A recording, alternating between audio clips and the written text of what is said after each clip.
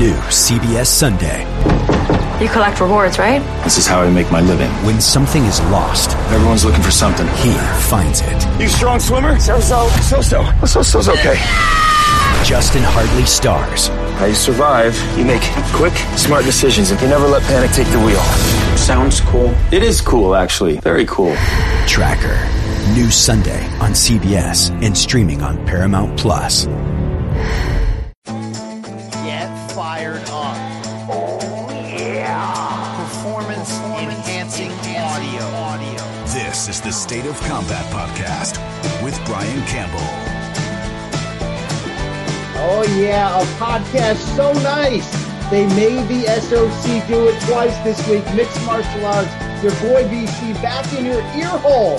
The morning after report from Dan Ige, Calvin Kattar, featherweight main event at UFC Fight Island 2. Well, with all the breakdown, we will look ahead as well to this Saturday's Fight Night card. Flyweight Championship on the line in the rematch between Deiveson Figueiredo and Joseph Benavidez. And there's only one man that I would consider grabbing from his slumber, wiping the crud out of his eye, and shaking him the heck up to get him on this pod. Let me bring in the Earthquake survivor, the former UFC champion, the Hall of Famer in life and in fighting, Rashad Evans. Rashad, I don't know how connected you are up the chain to Uncle Dana, but Wednesday night fight nights that end at 1:35 a.m. East Coast time, not my favorite thing in the world.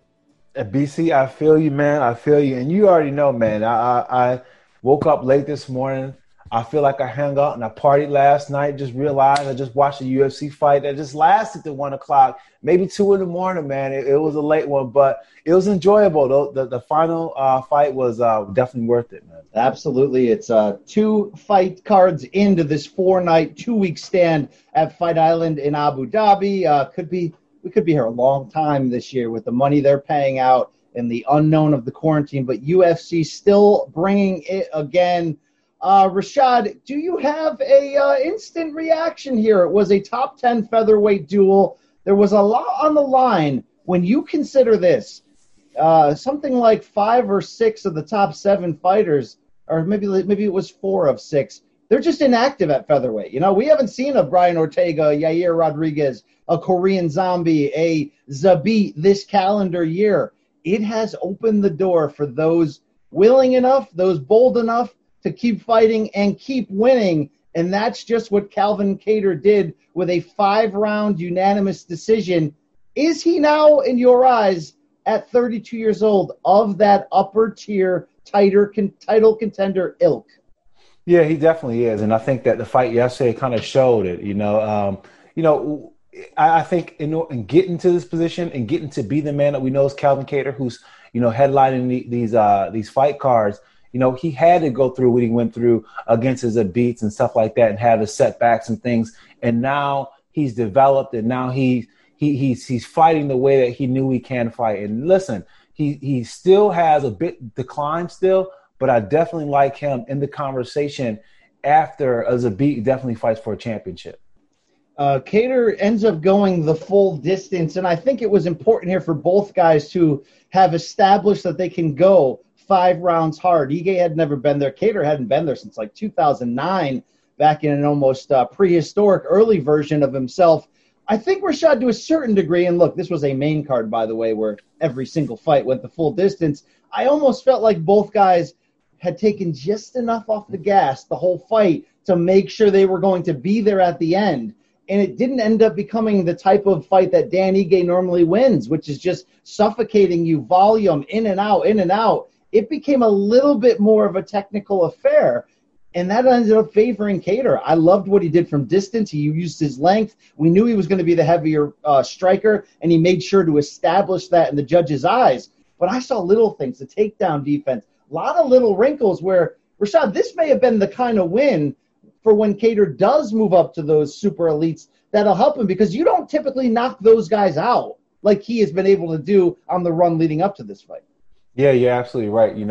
Going against a guy like Dan Ige, who's tough, who's a tough outing, he's not, skill-wise and technically-wise that high up as, compared to the guys on the upper echelon of the competition. but at the same time, he still does offer that hard night out just because he's just so determined to win. And he has that ability to hold you down on the ground like a Khabib and stuff like that, because he has a nice little inside wrist grab that he does with his ground and pound position that's kind of devastating. But, I mean, Kattar showed the takedown defense, but he just showed the ability just to keep the fight where he wants to keep the fight and keep the fight at range, And one thing I liked about Kattar is the fact that sometimes he waits a little bit long to get started with his hands and things like that, but he got busy right in this fight and just maintained it the whole way through. Ige, for the most part, I thought that he was gonna, he had to fight a suffocating game. When you're a guy like Dan Ige and you're not technically on the level as these guys that are higher ranked than you, you got to make the fight ugly. So then that way, what you're good at can come out. And then when you make the fight ugly, those glaring attributes that they have that is bigger than yours, as far as a cleaner striking that Kattar had versus Dan Ige, it goes away, because when you make it ugly, those guys are fighting from their heart. And when you fight from your heart, there's a lot of holes, there's a lot of wild punches, and that's when you make the mistakes. Here's what's interesting, because coming into this fight, two guys in the top 10, Kattar at 8, Ige at 10. But I mentioned how sort of weird some of the division is in terms of the rankings. Frankie Edgar is still ranked at number 7, although he's moving down to bantamweight. Josh Emmett also tied for that number 7 ranking with UFC. He's not going to fight for a while due to injury. Jeremy Stevens at number 9 just got knocked out. So for Calvin Kattar, overnight, Rashad, he moves down to number 6. The 4 guys in front of him haven't fought this year yet and don't have a fight scheduled at the moment. Champion Alexander Volkanovski just 4 days removed from defending his title against Max Holloway in a close fight. We heard late Saturday Volkanovski say, I want to fight again late this year, maybe December. I want whoever is the top contender, whoever is available. I liked hearing Kattar sort of softly shoot his shot after and say, look, the champ wants a top contender. I'm that guy. Let me bang. Let somebody stand up here and bang with me. I'm ready. Is it realistic at all, Rashad, that now at the number 6 spot, Kattar could slide in there by the end of the year? It's definitely realistic, and especially when you look at the fights that we've been seeing since the quarantine has happened and since the post-COVID situations happened. We've seen a lot of repeats happen. Sometimes you're seeing guys fight after they just fought, a UFC show prior, and they're only missing one in between, one show in between. So it shows that guys are having a fast turnaround, and it also shows the fact that they can't get the talent that they were getting before, for whatever reason, for people not wanting to travel, not being able to train with the situations as they are, as far as not being able to go to the gym and have a proper training camp, whatever the case may be, their stress on the talent. So that means that there's only a select few fighters who are able to get into the gym, who are even confident enough to want to risk it in the situation that they have to risk to train and potentially train for a fight, and then make it all the way there just to be told that you're positive for COVID and you can't compete anyway. So there's a lot that goes to fighters just not being able to make it. And now this opportunity, it goes to those who are seizing the opportunity. It goes to those who are in shape, who are ready, who can make do with not having those training camps, and those who have a good work ethic on their own, who don't need a lot of people to get in great shape. Yeah, Kattar wins his 4th in his last 5. The only loss was when he pushes a beat to the limit in that fun 3-round fight, and he's had knockouts over names that we know, love, and respect in this division leading up to this decision win. So let's say Kattar doesn't have a dream scenario of sliding in and getting the title shot next. Rashad, there are those 4 names, Zabit at 2, Ortega at 3, who, look, let's be honest, Ortega hasn't fought now in 2 years. We don't know when he's coming back. Korean Zombie at 4 and Yair Rodriguez at 5. One of those guys is probably going to get a phone call saying, look, are you ready for your title shot? Okay, let's go down to Australia. Be there. Meet me there in December. Which guy makes the most sense next for the champion if it's not going to be Calvin Kattar just staying busy and staying lucky? Man, that's an interesting question. It would have to be. I don't know the situation with Zabit, but I think it would have to be a Zabit. He's the next guy in line when you look at how he's performed as of late, and when you look at what he's been able to do with Kattar, and you have to put him in that position, because I think when it comes to Volkanovski becoming the champion, he does need to step away from the whole Max situation so people can actually see him and then start to gain respect for him in his reign as champion. You know, he's proved himself, beat Max twice, controversial, whatever it may be, but now it's time for him to start his reign, and I think Zabit's the perfect person for him. Yeah, he also retired Chad Mendes with a KO, also made Jose Aldo look bad in a wide decision win, so Volkanovski proven to be the real deal. If we end up getting him against Zabit, that's a hell of a fight, Rashad. And if Kattar ends up moving up later in this year to fight another one of those top 6 guys in that discussion, I mean, could you imagine Calvin Kattar against Yair Rodriguez, for example, would be a fantastic fight. Could we favor, though, Kattar against anybody right now in the top 5?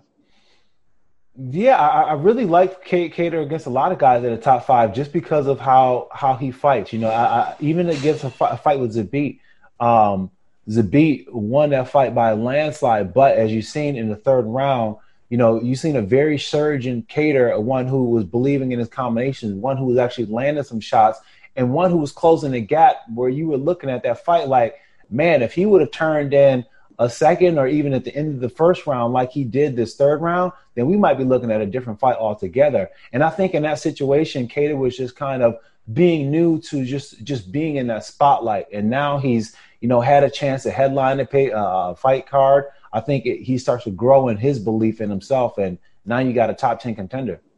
Forget Dana buying a property on Abu Dhabi, which he teased last week. How about some of these fighters? Because, you know, Dan Ige has now fought 3 times this calendar year, including twice during the quarantine. Gilbert Burns is a quarantine regular. Maybe they just make, like, you know, the UFC apartment building on Yas Island, and guys just, you know, take up residency and fight every cut. So, Rashad, for everything we said coming in, we had Dan Ige on earlier this week, and he had talked big about, I stay ready. I don't want to miss the opportunity. The window's short, and I feel fresh by taking so many times in a short period.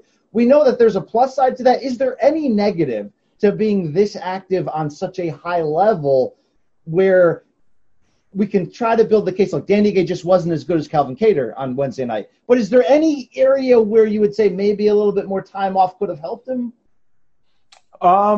You know, it's a roll of the dice, you know, because it's the same thing that made him and put him in this position by taking a short notice fight is actually the same thing that may have hurt him in this fight, taking a short notice fight against Kattar, you know. So it's like, how do you gauge that? You know, I think for Ige, though, the writing is on the wall. Like, you know, he stepped up and he fought over his potential when he fought Edson Barbosa, but that was a dangerously close fight. But then you have a fight with Kattar, who's just a completely different fighter and just a lot sharper than Edson was. So, you know, it's hard to say he should have not taken this fight, but I guess the only thing that would worry me about a guy taking fights and not have enough time to train is when they start racking up too many of these losses in a row, these short notice losses in a row. You know, I think these short notice fights are great because what it's allowing these fighters to do, it's allowing these fighters to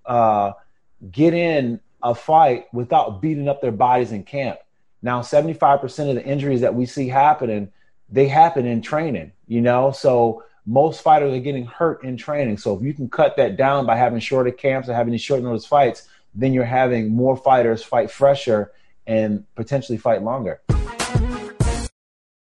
When you have sports mixed with your pop culture, along with humor and celebrity interviews, your earbuds are enjoying The Rich Eisen Show. Dan Orlovsky, are you still a Jaden Daniels is the best quarterback available in the draft guy? I think the 3 things that make it stand out for me are, number 1, I think his ball placement versus man coverage is the best in the draft. Every quarterback in the NFL is accurate. He's got the best on tape. Number 2, most transferable stuff to the NFL. And then I think the 3rd thing is pocket peace. Search for The Rich Eisen Show on YouTube or wherever you listen.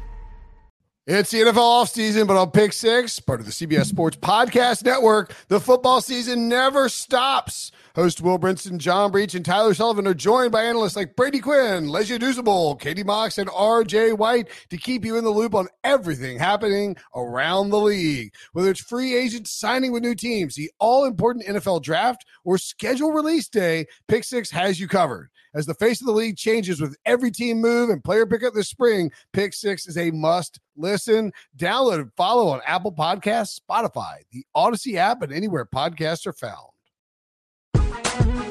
Flyweight co-main event on Wednesday night. Tim Elliott, we said coming in, 3-fight losing skid, but he's been very active. He's been in those fights, and he's clearly a better talent than that record indicated. Yet nobody wants to lose 4 in a row. So he went in there against Ryan Benoit. He ends up taking a close unanimous decision, 29-28 on all 3 cards. It's clear, Rashad, the judges preferred his activity level. But I saw Benoit with an argument to have won that fight. He landed the cleaner punches throughout. Did the judges get it right in your eyes? I thought they got it right, but it was dangerously close. Benoit went out there to definitely ruin Elliott's night. And, he did land the cleaner shots and looked like it may have been cleaner shots.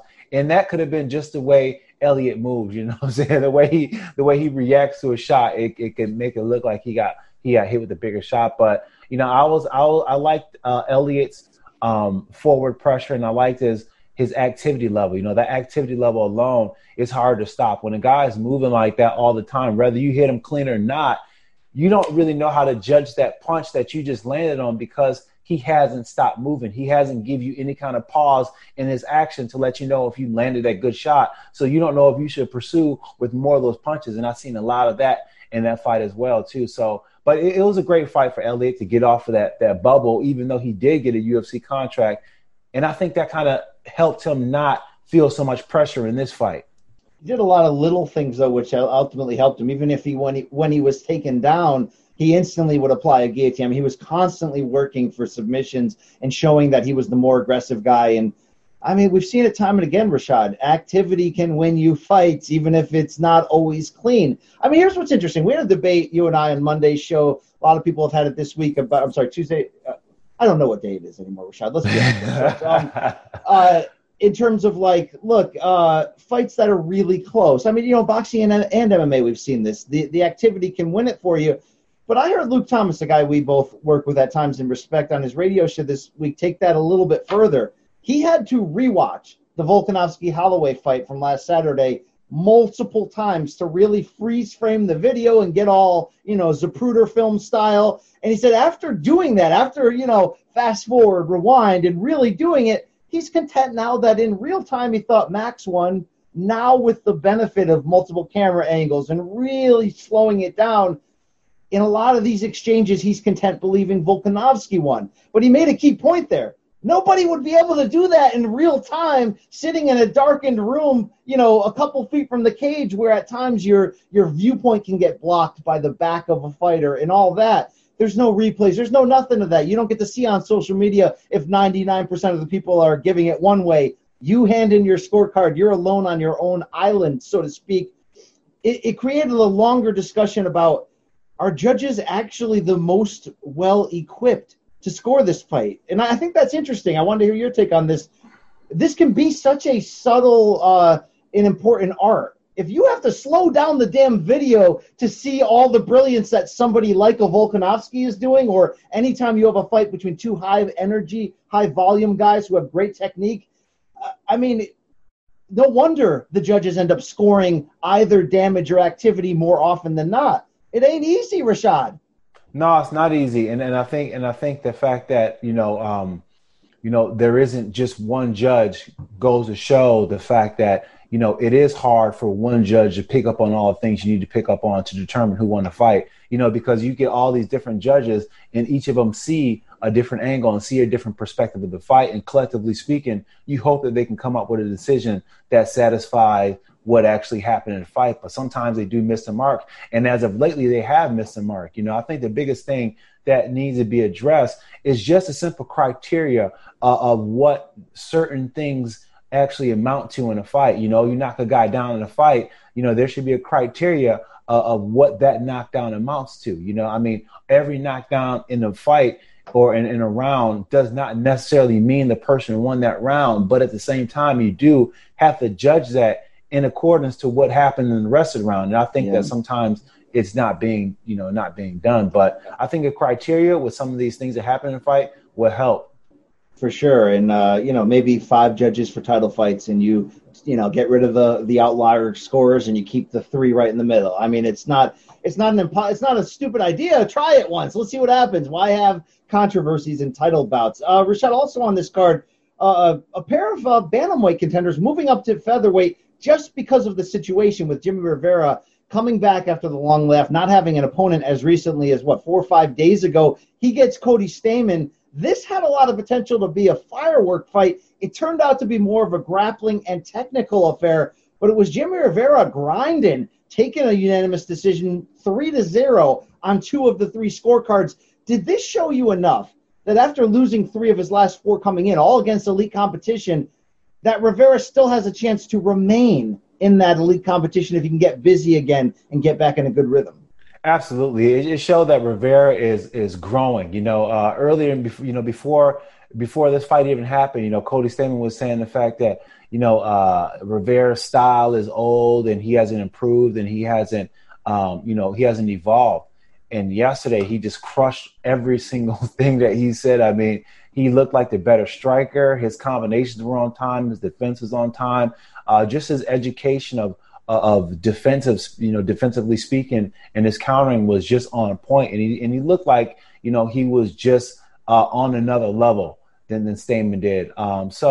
And actually speaking, it's tough to come back and compete the way that he did compete. I mean, not for nothing, he hasn't competed in over a year, and then he's coming back and he's competing in a completely different UFC. Every person that has fought in the UFC since this COVID thing has happened has said it's just a different thing. It's just so different. Some fighters really like it, and we've seen the results of that because we've seen some great fights inside the octagon.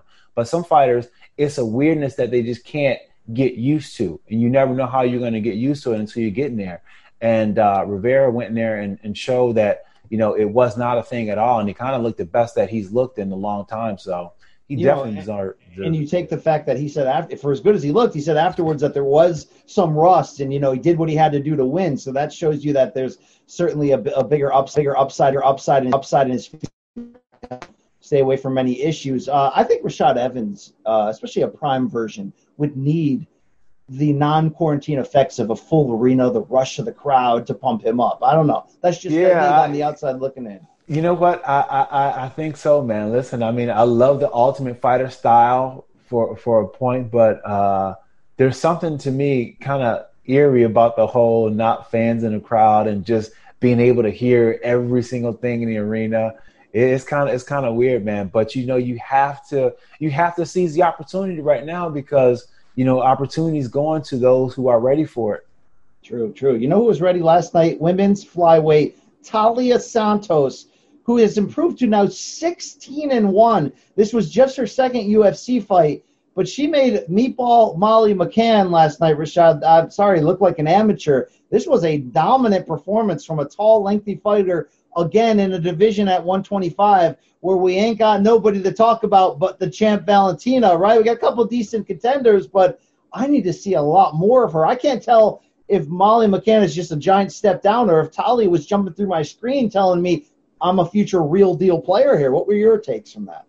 BC, I was feeling like you, man. I was feeling like she's a real deal player, and I was even more excited the fact that she has real size. She's not a blown up 125 pounder and didn't shrink down too much to get to 125. So she's right at the perfect Goldilocks, temperature. You know what I'm saying? So she can definitely be a contender in this weight class, and it showed last night. So in a weight class that's starving for talent, that's starving for someone to step on a scene to be able to feed or challenge the champion, she looks like a promising start.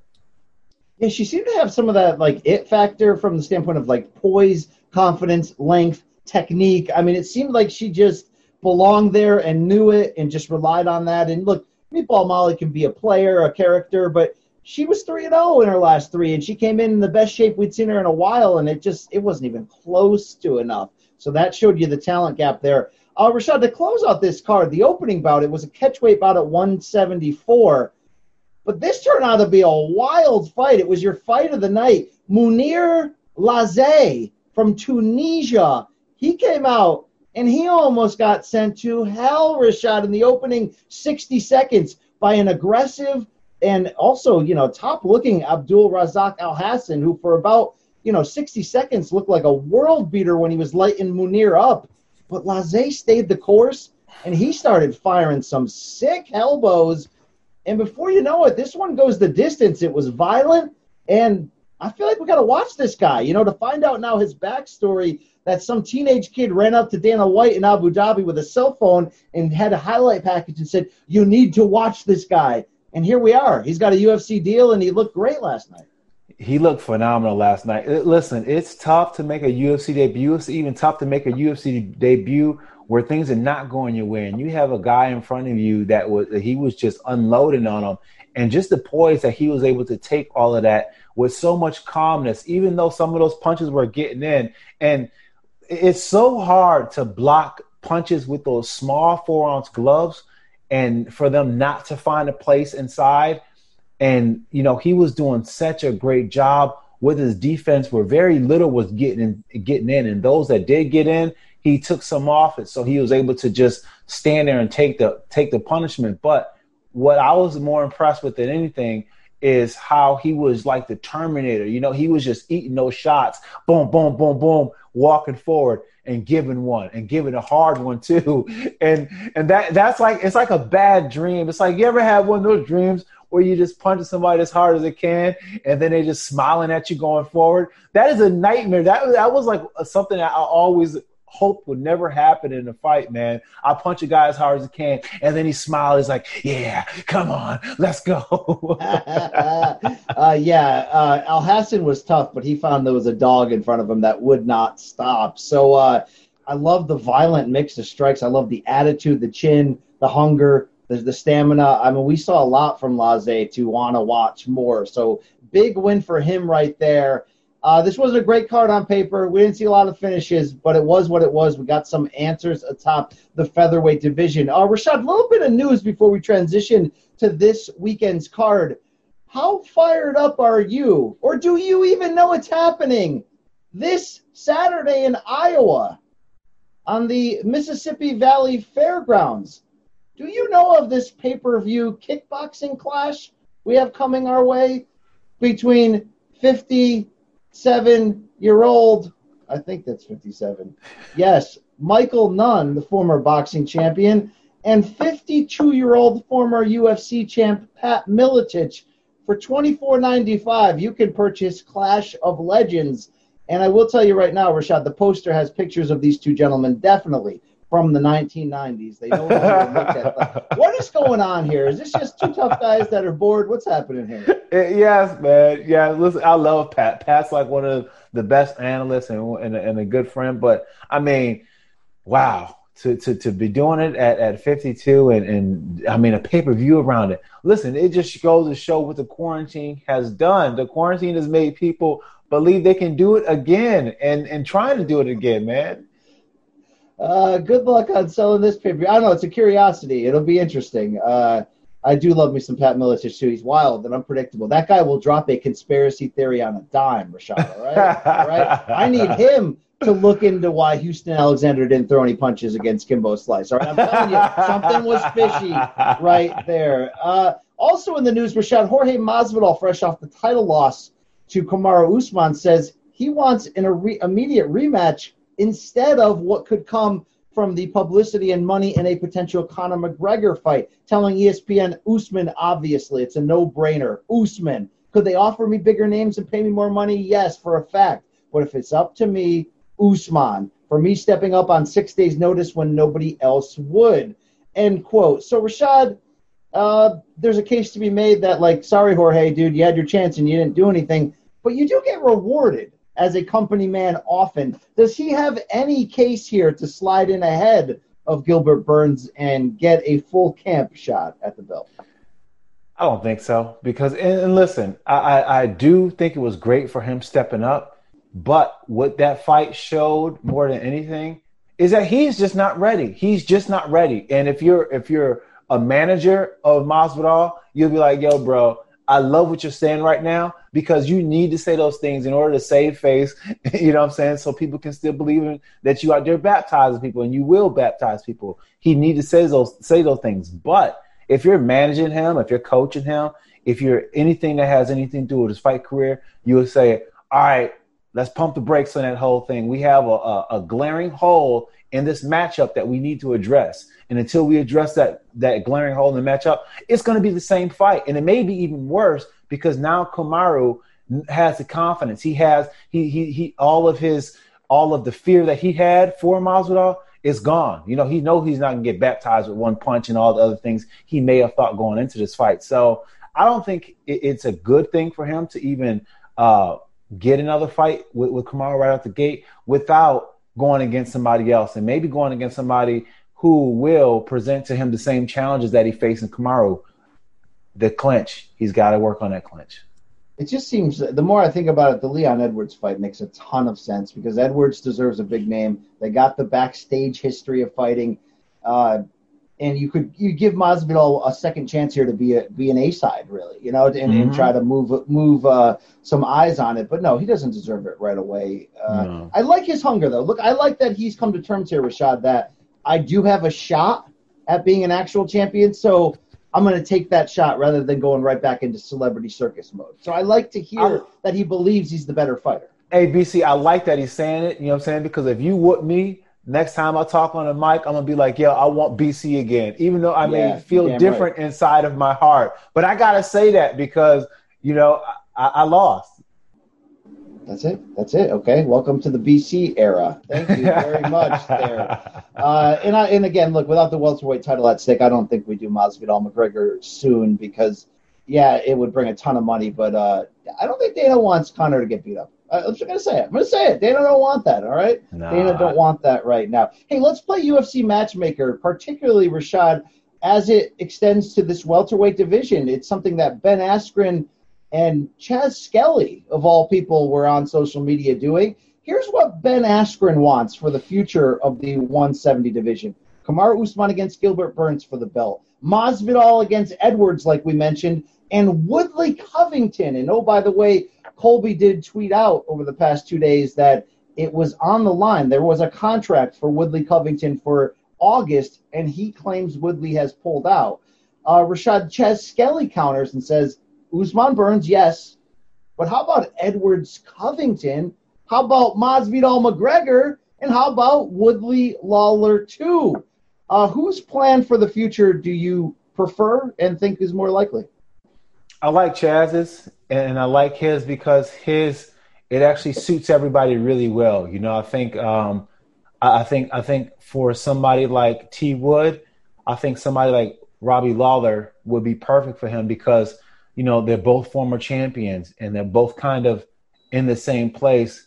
And where T. Wood is at, he needs a fight with somebody like Robbie because that was a fight that broke him out to be, you know, T. Wood. You know what I'm saying? Broke him out to be this star that we know as T. Wood. So I think that will kind of be initiation point for him. Like either I do it again or I not do it again. And this is the fight that made me. So it's the fight that makes me or breaks me. So I like that. You know, I think it's I think Chaz is a good matchup all the way. And also the Masvidal and McGregor fight. You know, I think that's a great fight because you want to put both of those guys in a fight where there is no loser in that fight. You know what I'm saying? Both of those fight, guess who wins? The fans. Either one of them, no matter what the results are, it won't hurt them. It won't hurt their brand. I think with both of these guys, they're in a brand crisis situation where they can't afford to take another blow to their brand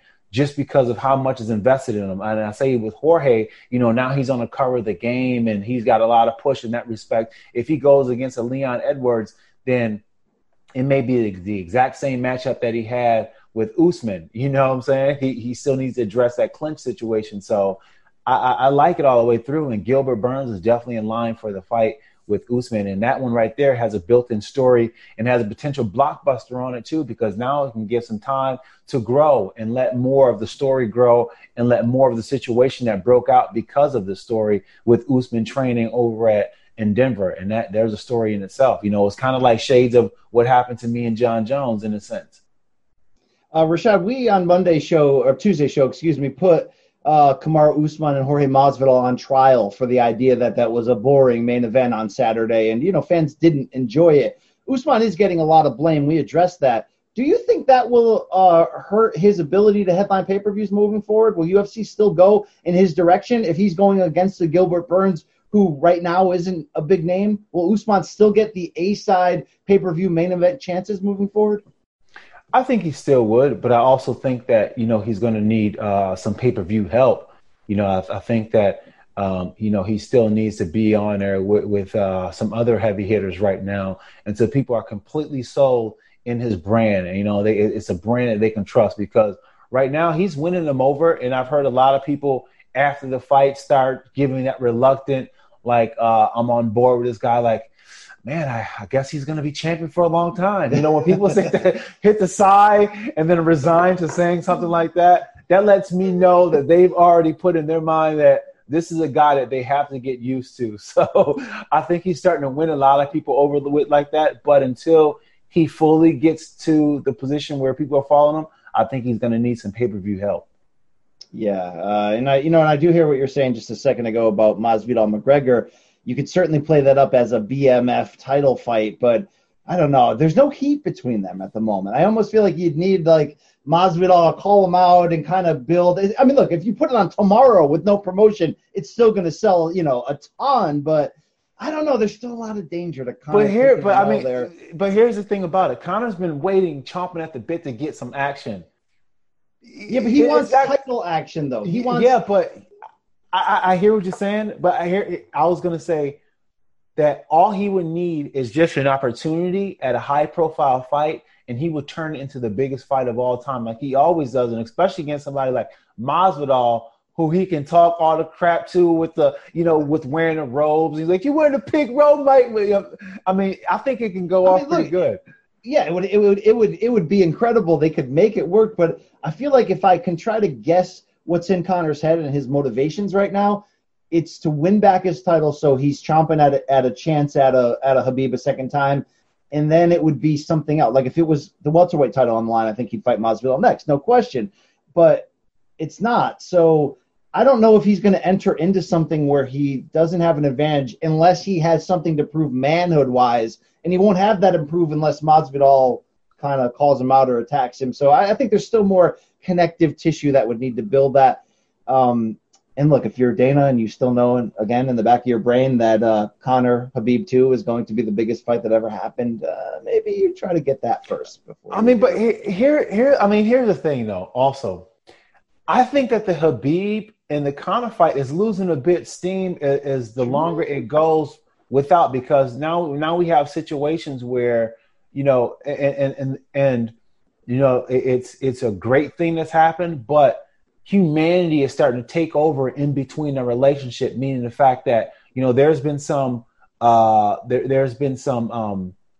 some shared traumatic situations when it comes to family stuff that they've been able to see eye to eye on, and they've been able to reach out to each other and support, with the COVID situation and things like that. And there were other times where, Conor McGregor has reached out and said something nice, and vice versa in both ways. So when you say that, when you look at that and their relationship and what they've been able to, just be great humans to each other, it seems hard to believe that if they fought each other again, they're going to just, throw all that to the side and just get back to being nasty to each other again. You know what I'm saying? I agree. And we have to remember that Conor was like a humble, almost changed man in the build of the Cowboy fight. Now you can say that was, I almost feel like, look, the guy he was on the build of the Khabib fight in 2018, I feel like he let us know in secret language, Rashad, in the interviews that was a man who was doing a lot of crazy things outside the cage. That was a man who was not the man he should have been, and that's why you saw the behavior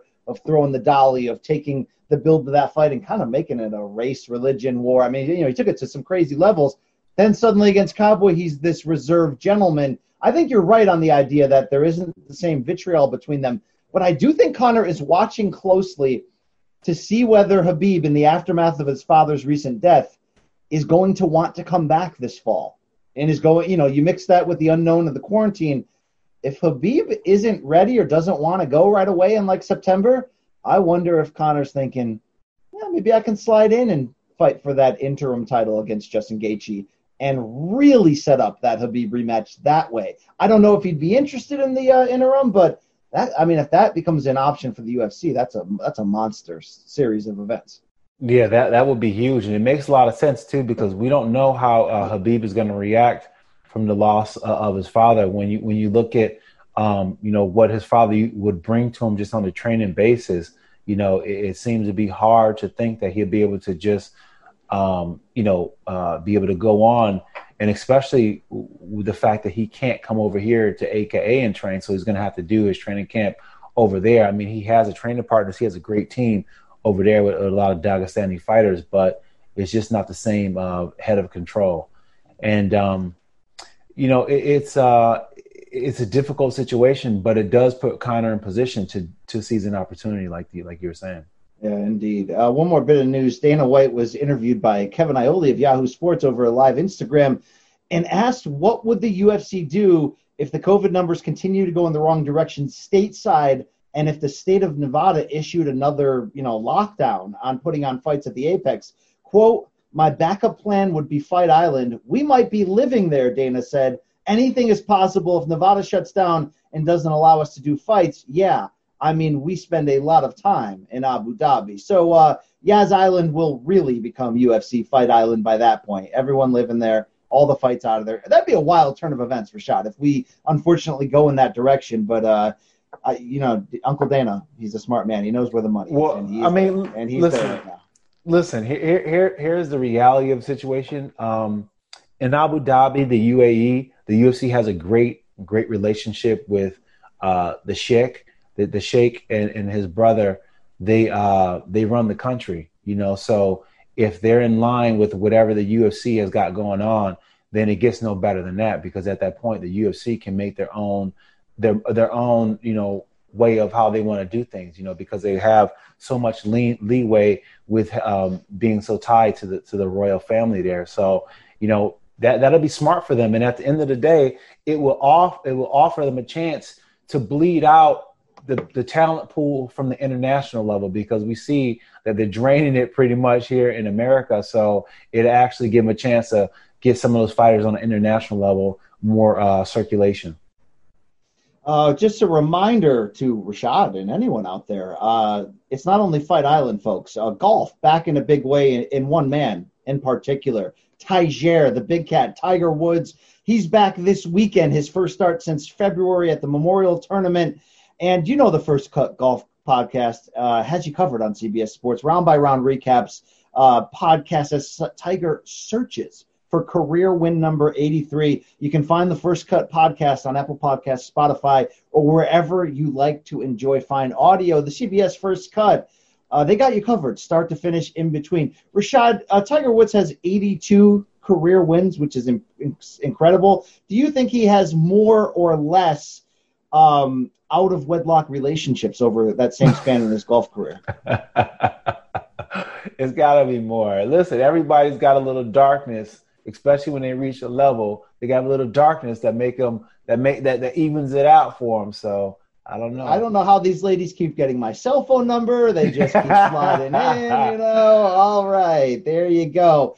Rashad, let's dig into this weekend. Here we go. UFC Fight Night. What are we going to call this? Fight Island 3? I don't know. But it's going down on ESPN Plus this Saturday from Yaz Island, and it's a heck of a fight. A rematch for the UFC vacant flyweight championship, the same one Henry Cejudo vacated when Davison Figueiredo, who only just recently got on a plane and landed in Abu Dhabi amid concerns of COVID-19 because of a positive test that he had on July 11th, putting the fight in jeopardy. He will face Joseph Benavidez.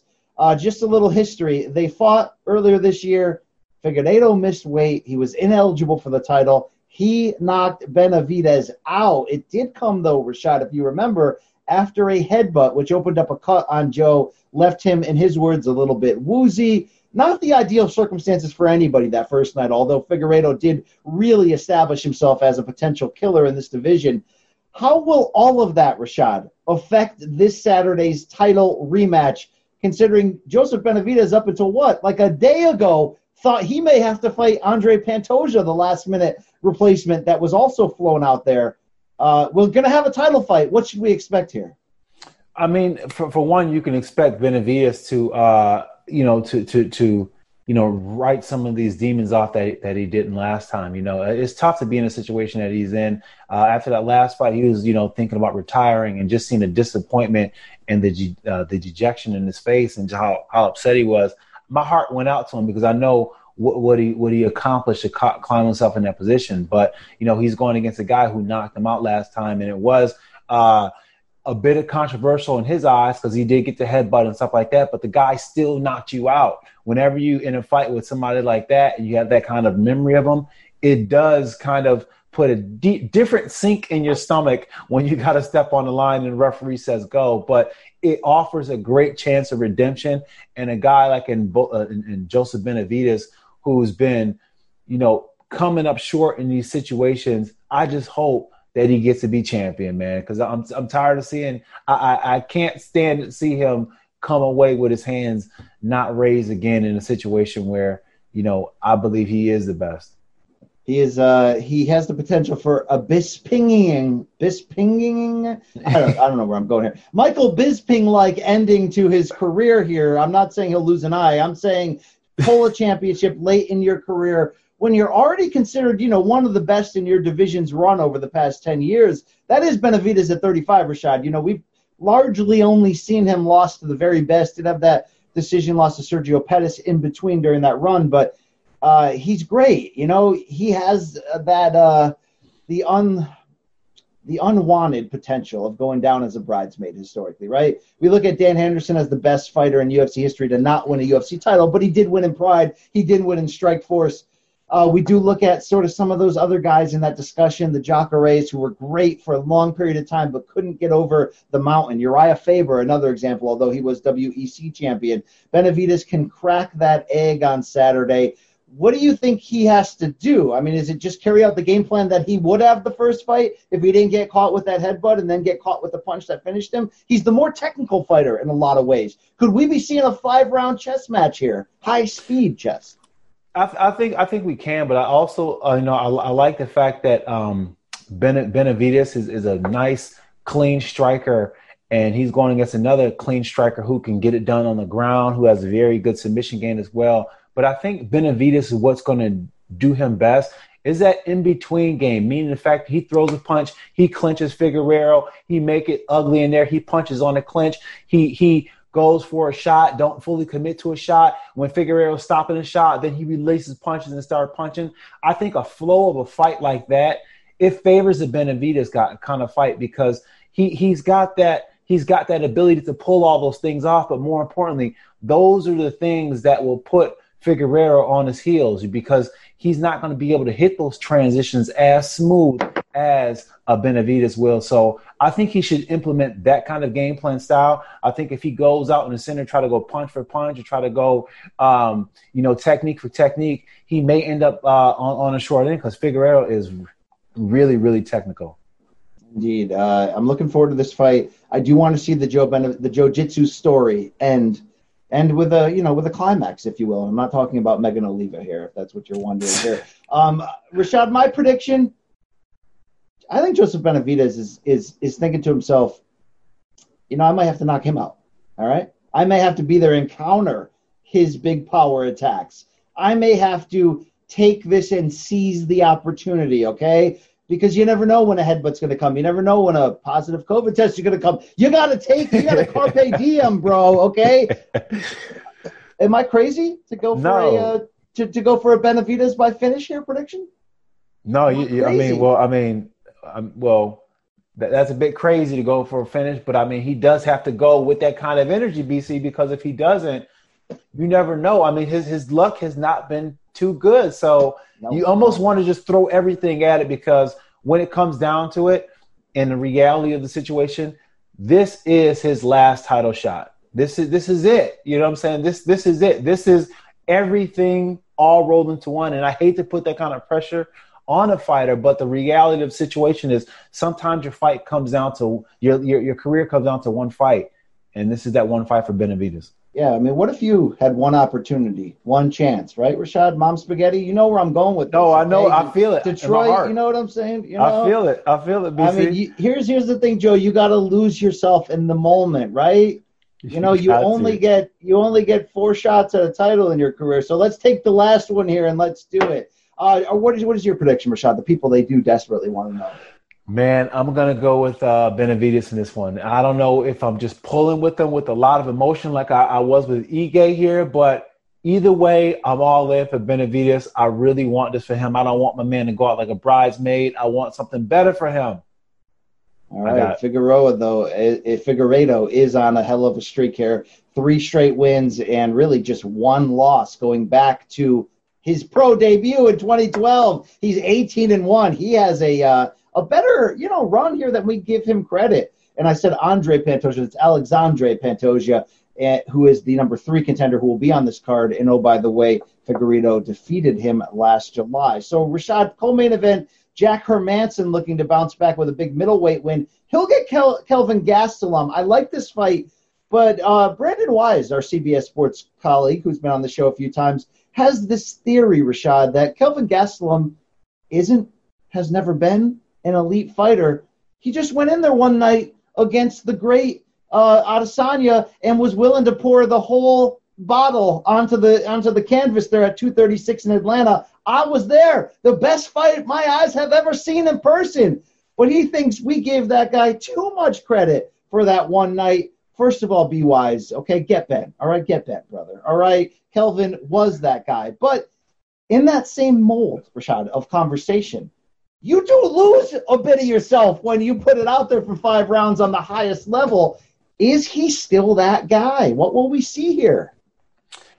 I believe he's still that guy, and sometimes a hangover from a title shot can last a little bit. Sometimes it's a longer hangover than you would like. After I fought John Jones, I stumbled my next fight against Nogueira, but then I was able to find my footing again in a tough fight with Dan Henderson. But it's just what happens when you climb to the top of the mountain and you just kind of like, why am I still doing this? And you need to find that spark, that motivation.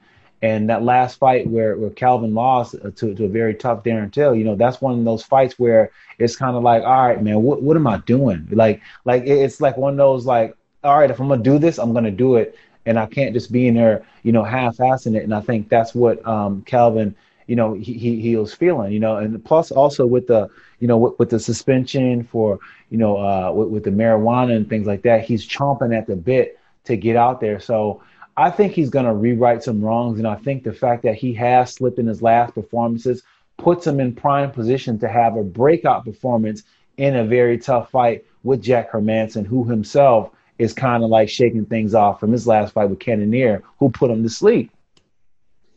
If you are going the Brandon Wise route, and shout out to BW there, I was having a little fun, and you don't believe that Gastelum is that dude, there is some damning evidence against him. Now, in his favor, Rashad, Kelvin's still just 28, so let's be realistic here. But he's 2-3 with a no contest the last 3 years. The 2 wins are a split decision over Jacare and a knockout of a Michael Bisping who shouldn't have even been in the cage that night in China, fresh off of the loss to GSP. Yeah, he pushed Izzy to the limit, but he lost to Till by split decision. He got submitted by Chris Weidman. He lost that opportunity of that KO of Vitor due to the marijuana test. It's going to be interesting. Rashad, will his wrestling ability, though, be able to cancel out what Jack Hermansson does best? No.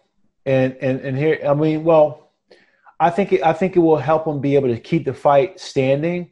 But I think that, what Hermansson brings to the table, I think that Calvin's going to have to worry about, because this is the kind of fighter who gives Calvin a tough time. He's a bigger frame guy, and he's got, that long, tight, skinny strength.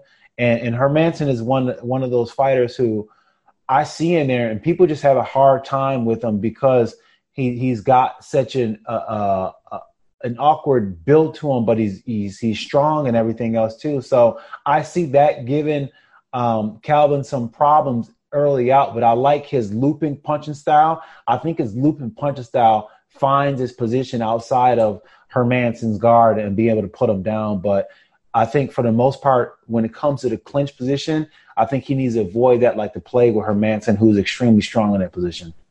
Hermansson had won 4 in a row and looked like a contender, then got stopped by Jared Cannonier last September. Rashad, in all honesty, for Kelvin Gastelum, this is sort of a crossroady opportunity. If he loses, that's 3 in a row, right? At some point, they don't care that it's all against elite powers. But if he wins, he's going to be right back into that greater title picture. Adesanya, your champ. Costa up next. And then we, of course, have Whitaker and Till in just a week and a half from now. So interesting stuff. To close out this card, what you moved by anything? Mark Giacchese against Rafael Fiziev at lightweight. Pantoja, who we mentioned, is going to open this card against Askar Askarov. And you better ask yourself, this guy's a fighter here. I love that. You better ask somebody about Askar Askarov there. I like that fight. Anything else tickling you? No, that's about it, man. I like the Casey fight, though, but they got some pretty solid fights on this card. And here's the thing about these cards. They're cards where, some of these fighters we don't know the names to, but these fighters are coming to fight big and they're coming to fight hard. So, these are the matchups that I find the most interesting because you always come out of these cards like, oh, okay, I didn't know who that guy was, but all right, I got to watch him. And that's some of the blessing that's been behind some of these cards. That's been the COVID cards. Yeah, and watch out for Askarov. The Russian Bullet is 11-0, going up against number 3 Pantoja. A big win here could put him right in line for a potential title when you consider that he's fresh off a win over Tim Elliott. He pushed Brandon Moreno to the distance in that exciting draw, and he's making a name for himself just 2 fights into his UFC career. That's the show for this week. Enjoy the fights this weekend. Check out CBS Sports HQ as Rashad and I providing recaps, previews, personality all week for sure. Follow him at Sugar Rashad Evans on the Instagram and Twitters. Rashad, any other message for the people? We like to lift them up on the way out. Take care, brush your hair, anything? I got something. We out.